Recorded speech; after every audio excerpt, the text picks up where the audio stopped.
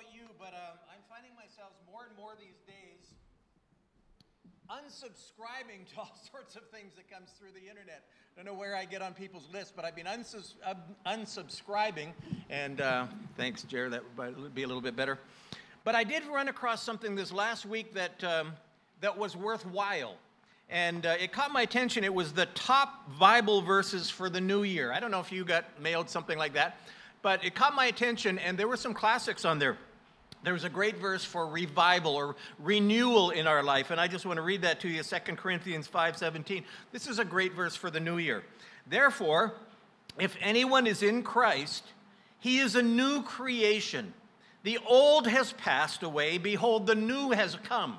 Our identity as a new creation entering a new year. That's a great verse to hold on to. Here's another one. It has to do with our relationships, and I found it particularly meaningful because we're still in this pandemic season where we're not able to gather in person the way we'd like to, certainly not in our connect groups and small groups, and I would heartily encourage all of us starting after next, we won't meet in connect groups this week, but following next Sunday, we're going to encourage everyone to be on a connect group, again, just keeping our relationships together.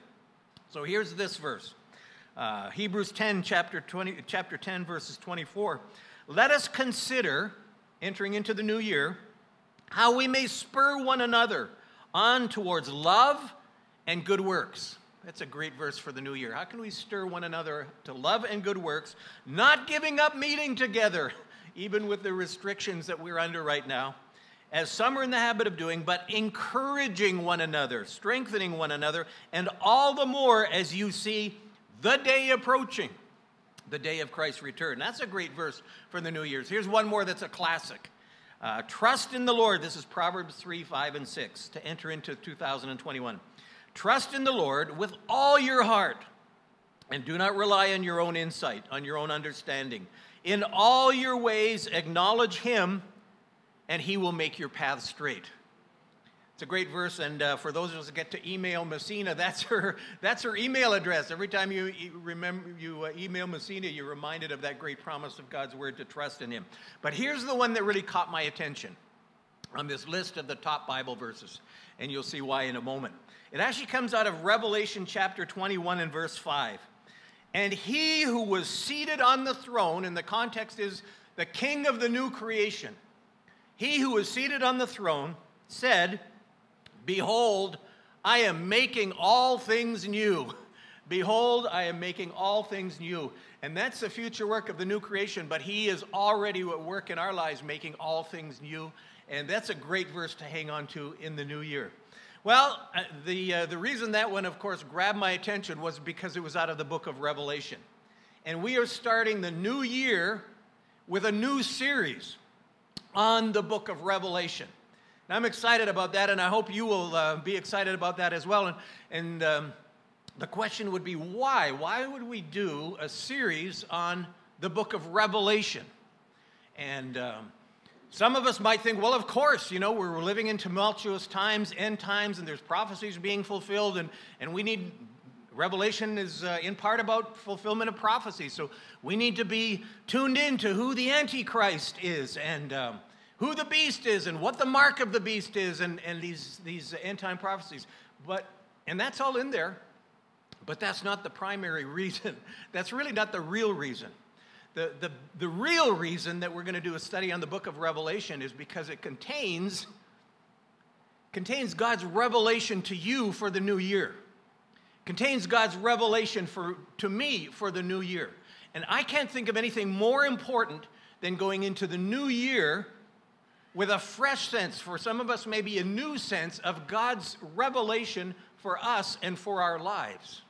And so that's the real reason that we're going to seek together a new revelation, a fresh revelation of who Jesus Christ is, because we're going to see that's what the book is all about. So we're going to do a couple of things this morning as we start this series. I'd like us to just introduce the book. It's, for many of us, it's a very strange book. Some of us may have never read the book. Some of us may have started to read it and found all sorts of weird things and been discouraged from finishing to read it. But we're going to see the power of this book is in its strangeness. in some, it seems kind of a contradiction. but we're going to seek to understand, just introduce the book so that we understand how to interpret it accurately. There's all sorts of wingy interpretations, understandings of this book. So we're going to introduce the book, but most important, what I want you to leave with this morning more than anything else is that personal revelation that God has for you. I mean that directly. I mean that Jesus has, the Holy Spirit has a revelation for you and me to enter into. And we're going to look at the revelation of the entire book. So we're going to see what's the message of the entire book. What is that revelation that God wants you to enter into 2021, that he wants me to hold on to and look to in 2021? So let's read together, and it'll come up on the screen, the introduction to the book, just the first 3 verses, and it'll help us to understand what this book is all about. It says this, Revelation chapter 1 and verse 1, it says, the revelation, and we're going to see the word is actually in the Greek word, the apocalypse, but we're going to see what that word means. The revelation, and some versions say, from Jesus Christ. Now, in the original text, it can be translated the revelation of Jesus Christ or the revelation from Jesus Christ. In a sense, both are true. I think the better rendering is the revelation of Jesus Christ, because the whole book is about Jesus Christ. And yes, it comes from God, but the content is entirely about Jesus Christ. So I would render that the revelation of Jesus Christ, which God gave him. Why? To show his servants, that's you and me, what must soon take place. He made it known by sending his angel to the servant John. We see John's the author, and God sends an angel and opens up all sorts of windows for John to look through, who testifies to everything he saw. John saw this as a prophetic vision, and he passes it on to the churches and then to us. That is, it's the word of God. This came from God, and it's the testimony of Jesus Christ. And then he says this, blessed is the one who reads aloud the words of this prophecy. So I'm being blessed already because I'm just reading it out loud. You can read it out loud. But it's also those who hear it. Blessed is the one who reads about the words of this prophecy, and blessed are those who hear it. But it's not just about reading and hearing it. There has to be a heart work here. And take to heart what is written in it, because the time is near. That's the introduction to this revelation of Jesus Christ. And I want to just point out that the book of Revelation is 3 things. Very simply, it is, first of all, it's a letter. It's a letter, like the rest of the New Testament letters. It is written by a particular author, inspired by the Holy Spirit, yes, but it's written by John. He's in exile on the island of Patmos because of his faith, and has a particular author, and he writes to a particular audience, 7 churches in Asia Minor, which is modern-day Turkey, and he names them, and Christ has a message for each, but he's writing to those churches. There's a specific author, there's a specific audience, there's specific historical context. There are things going on in those churches, there's things going on in that culture, in that context, that are being specifically addressed. That's all important to realize. The significance of that is, oh, by the way, this is the longest New Testament letter. Of all the New Testament letters, Revelation, it starts off, and in the next section, John will introduce himself as the author, and he'll address and send a commendation to those he's speaking, and he ends the book as a letter. It's a letter. But what's important, what's significant is, we need to understand this Word of God, first of all, in its historical context. Who it was written to, what were the issues, what's the message to that original audience. That will keep us with an accurate interpretation, but it's obviously not just for Pergamum and Thyatira and Laodicea and Ephesus. It's for New Hope Kailua. So it's written to a historical context, and we need to understand it and see what it meant for those original authors, but it's the Word of God that speaks to all of us. So it's both of those things, but it's a letter. It happened, it's a historical document written by an author to a particular audience with spiritual needs that contains the message. This is the nature of the Scriptures. All of the New Testament letters are written that way, and we need to interpret them that way. That'll keep an accurate interpretation, but it's still the Word of God to us and speaks to our culture and to our day and to our future just as much it did in the first century. So it's a letter. Secondly, it's a prophecy. That's the way it's described in verse 3. Meaning what? Prophecies come from God. Only God knows the future. He's the beginning and the end. Jesus Christ is the Alpha and the Omega, the first and last letter of the alphabet. He knows all things, and because it comes from God, it speaks about prophetic events in the future. And yes, it's delivered from God through an angel to John, to the churches in Asia Minor, modern-day Turkey, and through all of that to us. It's a word of God. It's prophetic, and it does contain future events. So it's a letter, it's a prophecy, but here's the thing. It's an apocalypse. That's the word. It's the apocalypse of Jesus Christ. Now, I'm not going to use that word because that word in English has become meaning something totally different. When people use the word apocalypse, it's not an everyday term, but it usually speaks of some catastrophic event. It was apocalyptic, or certainly the destruction of the end of the world. That's the apocalypse. And so that sense of a climactic, destructive event is what the word apocalypse means. That's not what it meant in the original text. In the original text, in John's usage, it simply means an unveiling, a disclosure, a pulling back of the curtains. And that's what the book of Revelation does. And yes, it does include end-time events, but it's much more than that. It's a disclosure. It's an unveiling of unseen spiritual realities. Things that you cannot see with your physical eyes. You cannot touch. You cannot perceive with your natural senses, your eyes, your hearing, your touch. But there are unseen spiritual realities that are revealed, that are unveiled, that are disclosed. The curtain is pulled back, and we're given eyes to see windows in heaven, windows into the future, windows into unseen spiritual realities that are happening right around us, but we just can't see with our physical eyes. And that's what it is. It's an unveiling. And in order to do that, the book uses all sorts of powerful images. And this is the part that is both the power of the book and also puzzles people.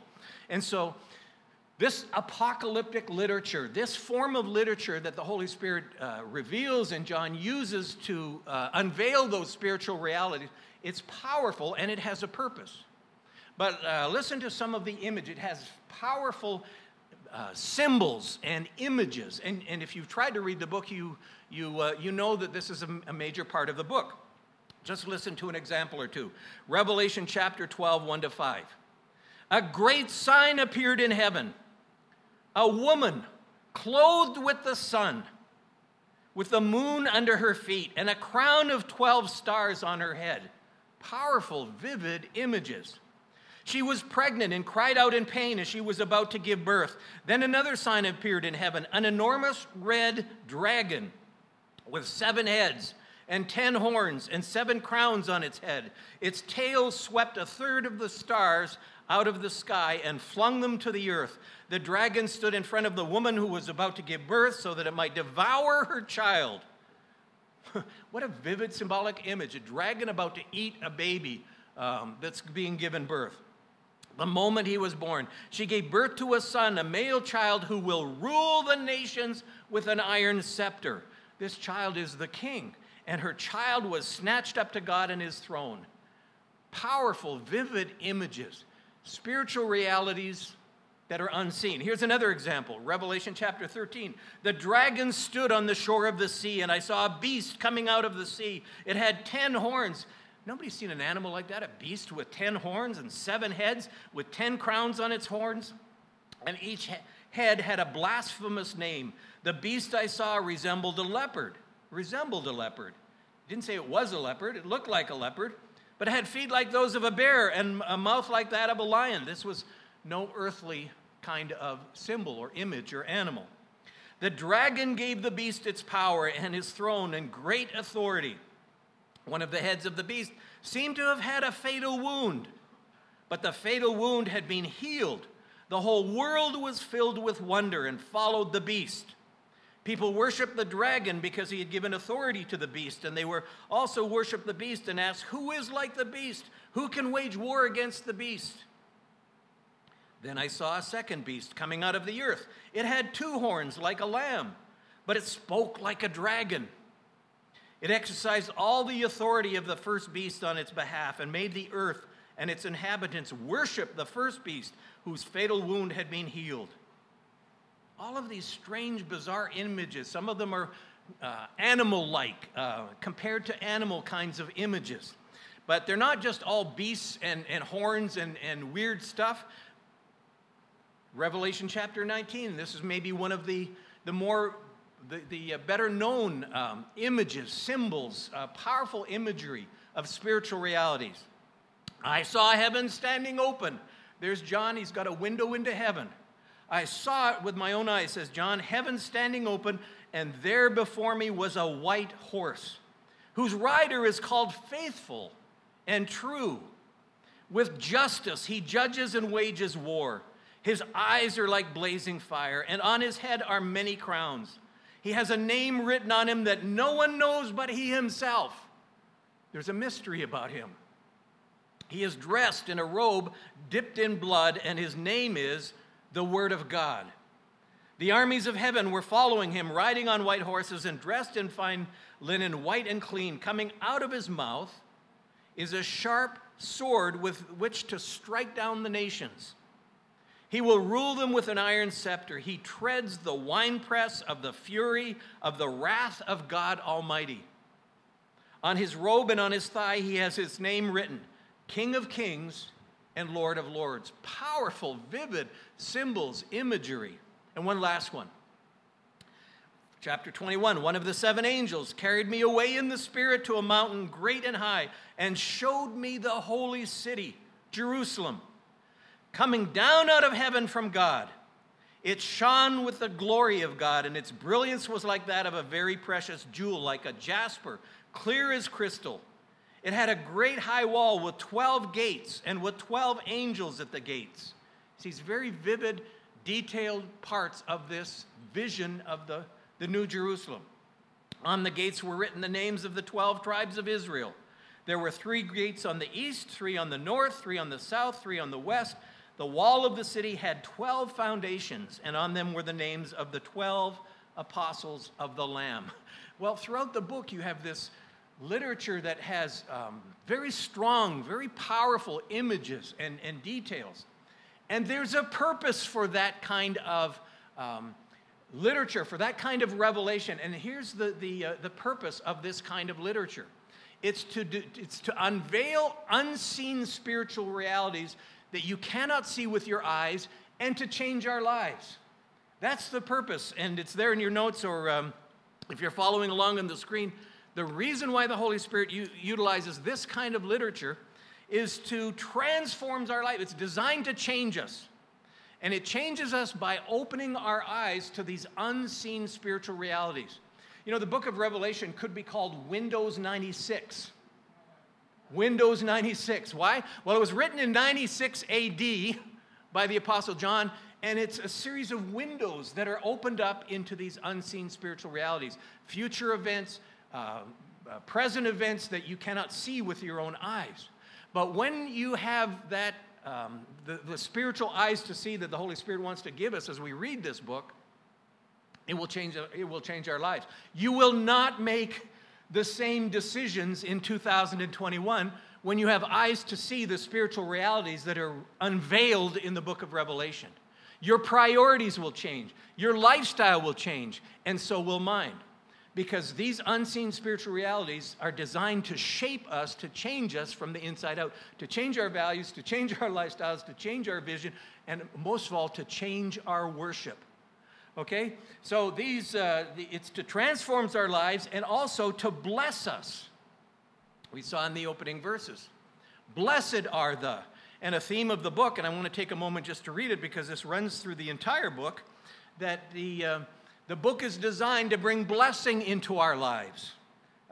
Not just one time, but here some other occasions where there's actually 7 of them, which is not surprising. 7, the number of completion, the number of perfection.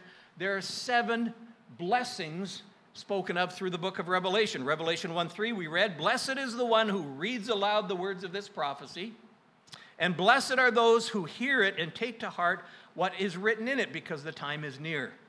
Revelation 14:13, blessed are the dead who die in the Lord from now on. Revelation 16:15, look, I come like a thief. Jesus taught this himself. He's coming at a time no one expects him. Blessed is the one who stays awake and remains clothed so as not to go naked and shamefully exposed. Be ready for the return of Jesus and be blessed. He wants to fill your life with blessing and mine. Blessed are those, Revelation chapter 19 and verse 9, blessed are those who are invited to the wedding supper of the Lamb. He's got a great celebration, a great feast ahead, and he wants you to be a part of that blessing, and me. Revelation chapter 20, verse 6, blessed and holy are those who share in the first resurrection, because Jesus is resurrected from the dead. The second death has no power over them, but they will be priests of God and of Christ and will reign with him for 1,000 years. Blessed, God wants to fill your life with blessing. Revelation 22 and verse 7. Look, I am coming soon. Blessed is the one who keeps the words of this prophecy, that lives out the truths of the book of Revelation. Blessed are who keeps the word of the prophecy written on this scroll. And then the final one, Revelation 22 and verse 14. Throughout the book is designed to bring God's blessing into your life and into my life. Blessed are those who wash their robes, that they may have the right to the tree of life and may go through the gates into the city. We'll see what that means in context. But here's the thing. I find that this word blessing is one of the Christianese words that's become really cheapened in our culture. What does it mean? God wants to bless us. And, we use the word bless. Someone sneezes and you say, bless you. And what do you mean? Well, I don't know. May something positive happen to you, or have a nice day, or something. I don't know what it means, why we say bless you when someone sneezes. But when we come to the scriptures, and again, it's there in your notes, what blessing means in the scriptures, in the Hebrew language, means to fill with the potency of life and victory. That's the best definition I've seen given by Bruce Waltke, an Old Testament Hebrew scholar. Well, you see how this word is used in its original language, in its original context. It means to fill with life, and fill with victory, and fill with potency. And it's exactly what Jesus meant when he said, I have come that you might have life, and life to its fullness. God wants to fill you up with the life of Jesus, both here and in the future and beyond the grave. The life of Jesus, eternal life, fullness of life, absolute life. He wants to fill us with a fullness of life and victory, that in the challenges that we face, that we would be overcomers, is a word the book is going to use over and over again, that we would be victories, that we would win, that we would experience the triumph of Christ. And he wants us to fill us with the life of Jesus. Now, here's the thing that I want us to, don't miss this. Why was the book of Revelation written? What is the issue that was being addressed with those 7 churches in the first century that's the issue for New Hope Kailua? And it's simply this. Who will you worship in 2021? Who will I worship in the new year? That's the issue being addressed by this book. Who will you worship? The question is not, will you worship? Everybody worships. Take a Sociology 101 class and you realize that's part of being a human being. Every human being worships. Even atheists worship. They put something on the throne of their life. It's part of being a human being. Birds fly in the air. Fish swim in the water. Human beings, that's what we do. We worship something. The issue is, who will you worship in 2021? Will you worship the powers of this age? Or will you worship Jesus Christ? Will I worship the powers of this age, or will I worship Jesus Christ? Whom will you follow? Will you follow the beast with all of his seductive, deceptive offers of pleasure and wealth? Or will you follow the Lamb who offers a life of sacrificial living? Whom will you follow? Whom will you worship? What city will you live in? You say, I'm in Kailua. No. Are you living in Babylon, the harlot? The city that's in rebellion against God and living with values that are in rebellion against God? Or will you live for the values of the New Jerusalem, the city of God that comes down from earth? What will your lifestyle, what will your values, whom will you follow, whom will you worship? This is the issue of the book of Revelation. And so that's the challenge for us. And the Holy Spirit, as a good pastor, through Pastor Apostle John, wants us to worship fully and wholeheartedly the Lord Jesus Christ and forsake the beast and all of his seductive offerings. He wants us to follow the Lamb and to forsake the beast and all of his presence in the world in which we live in. That's the issue of the book of Revelation, and that's the challenge for you and me as we enter into the new year is, who are you going to worship? Who am I going to worship? The book of Revelation says, worthy is the Lamb of all things, of our love, of our adoration, of our service, of our worship, of our values, of everything. Forsake the beast, follow the Lamb. That's the calling for you and me. That's the revelation of Jesus Christ.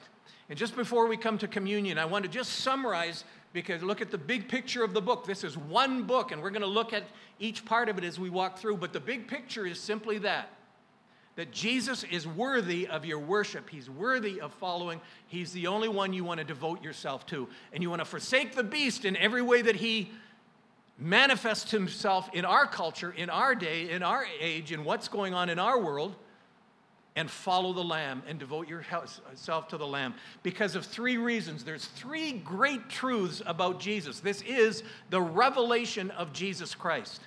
And the book reveals three powerful major truths about who Jesus is. And here's the first one.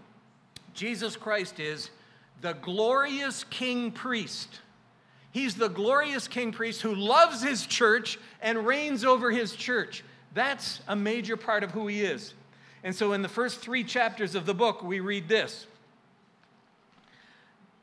To him who loves us and has freed us from our sins by his blood.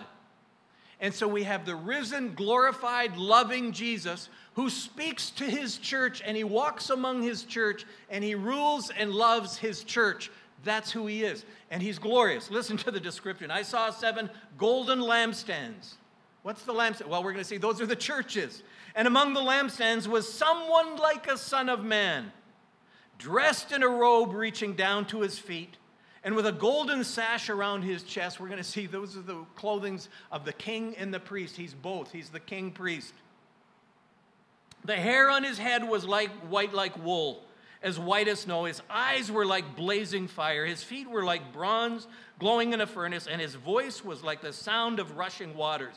Powerful. In his right hand he held the 7 stars, and coming out of his mouth was a sharp, double-edged sword. His face was like the sun shining in all its brilliance.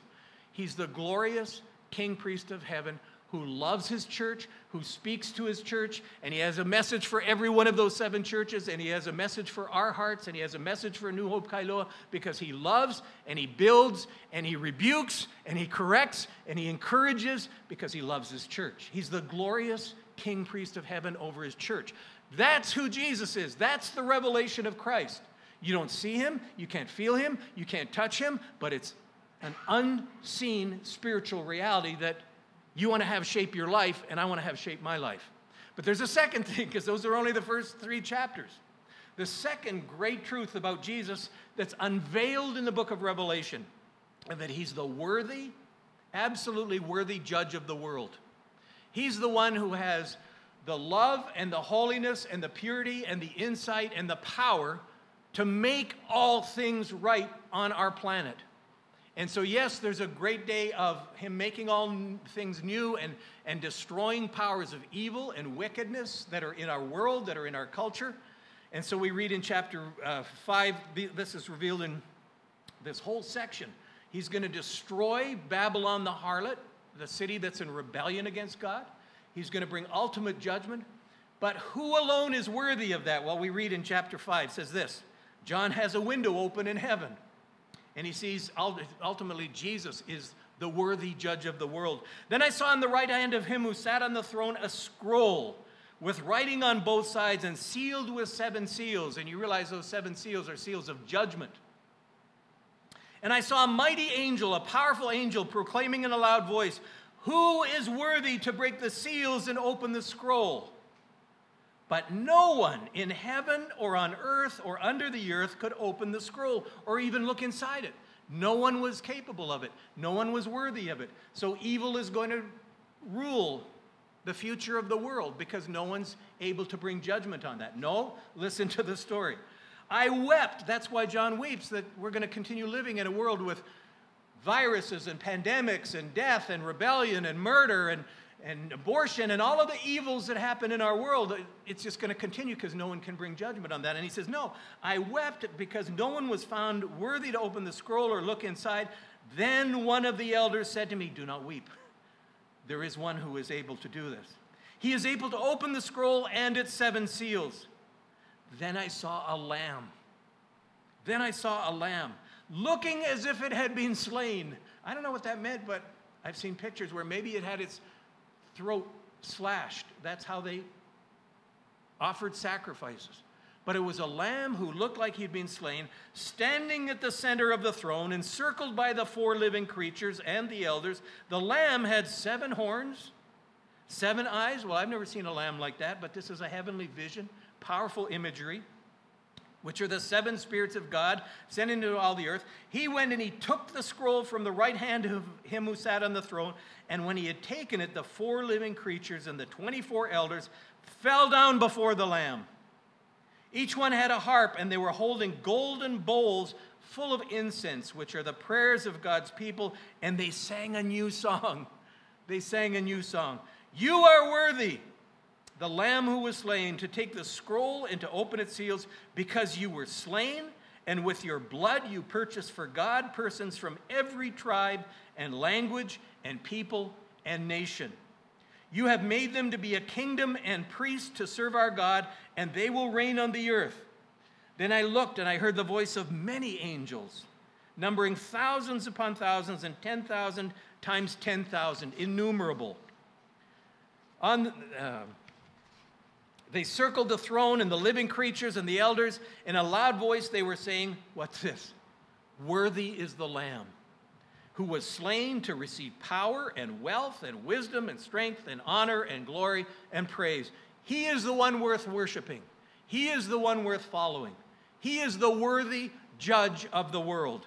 Then I heard every creature in heaven and on earth and under the earth and on the sea and all that is in them saying, "To him who sits on the throne and to the Lamb be praise and honor and glory and power forever and ever."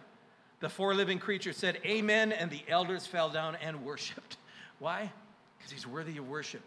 He's the coming judge who has a heart of compassion and love, but also purity. He is worthy of our worship, of our adoration, of our service. Don't follow the beast. Follow the worthy coming Lamb who's going to judge the world. So he's the glorious king priest of the church who loves his people, loves his bride. He's the worthy judge of the world coming, and he's worthy of following for that reason. But there's a third major revelation of who Jesus is, and that's what this book is all about. It's the revelation of who Jesus is. And the third one is simply this: he's the life-giving king of the new creation.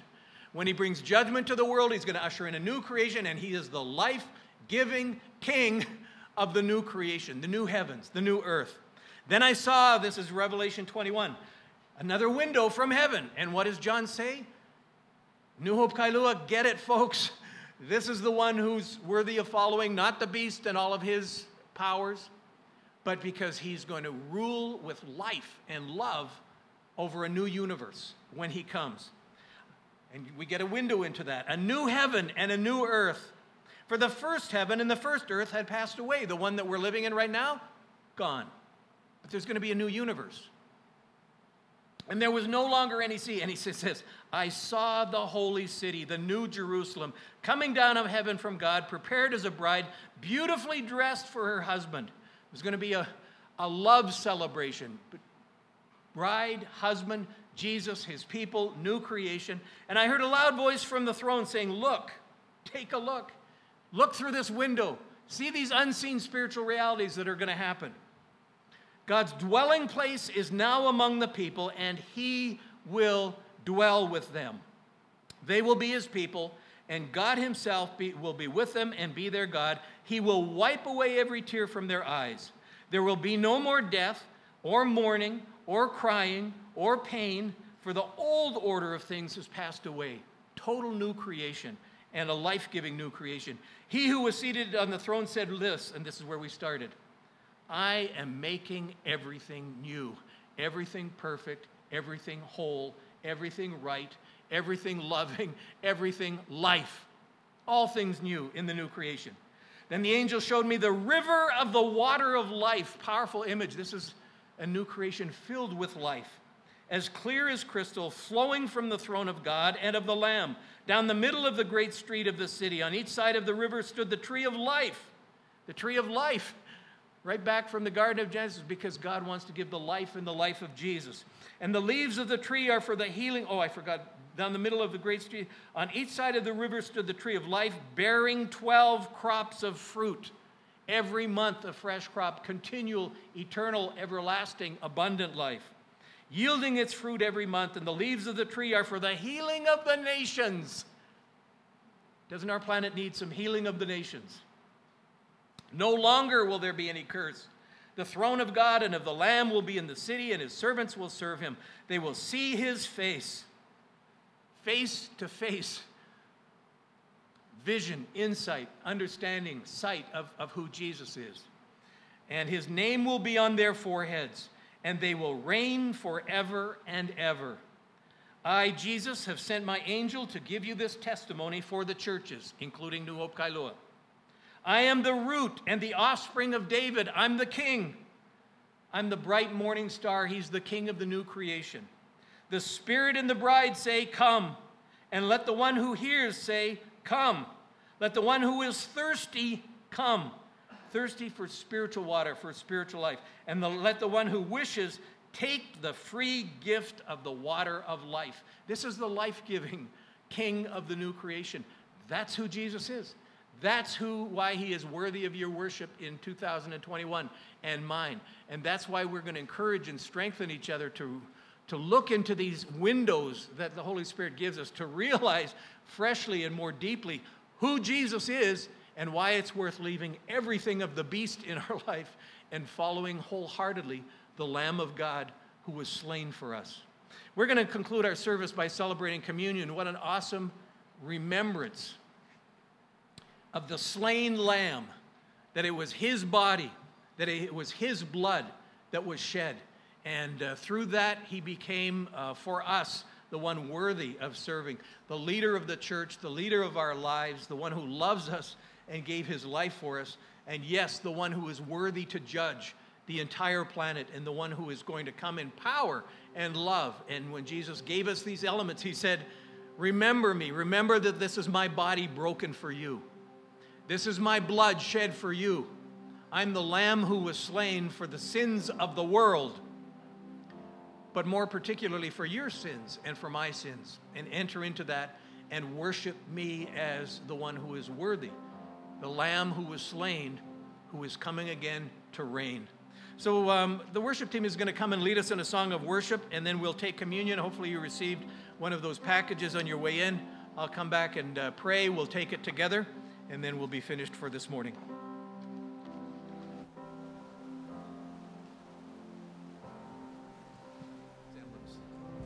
Thank you again, Lord Jesus, for your heart of love that's reflected in these simple emblems. Thank you that you came into our world as we celebrated in a miraculous way at Christmas time, but that heart of love that ultimately took you to the cross, your mission, to die for the sins of the world, to suffer the just penalty for our failures, for our wickedness. And thank you, Lord, for a heart of love that wants to forgive us, that wants to renew us, that wants to bring your life into our lives here and now and beyond the grave, that the life that you offer us is eternal life, resurrection life. And Lord, as we take these emblems and we start off this new year, we want to recognize that you are indeed worthy. You're worthy of our worship. You're worthy of our love. You're worthy of our service, of our adoration, of our everything. Strengthen us by your Spirit as we take these elements into our bodies. Strengthen us internally in a spiritual way to walk in a manner worthy of the King who loves us, of the King who's coming to judge and reign and the one who is going to bring your glory to earth in a way that has never been seen before. So we take these emblems gratefully, Lord, for your love for us, and we dedicate ourselves to walk with you in this new year and to recognize that you are our leader, our King, the one who loves us with an eternal love. In Jesus' name, amen.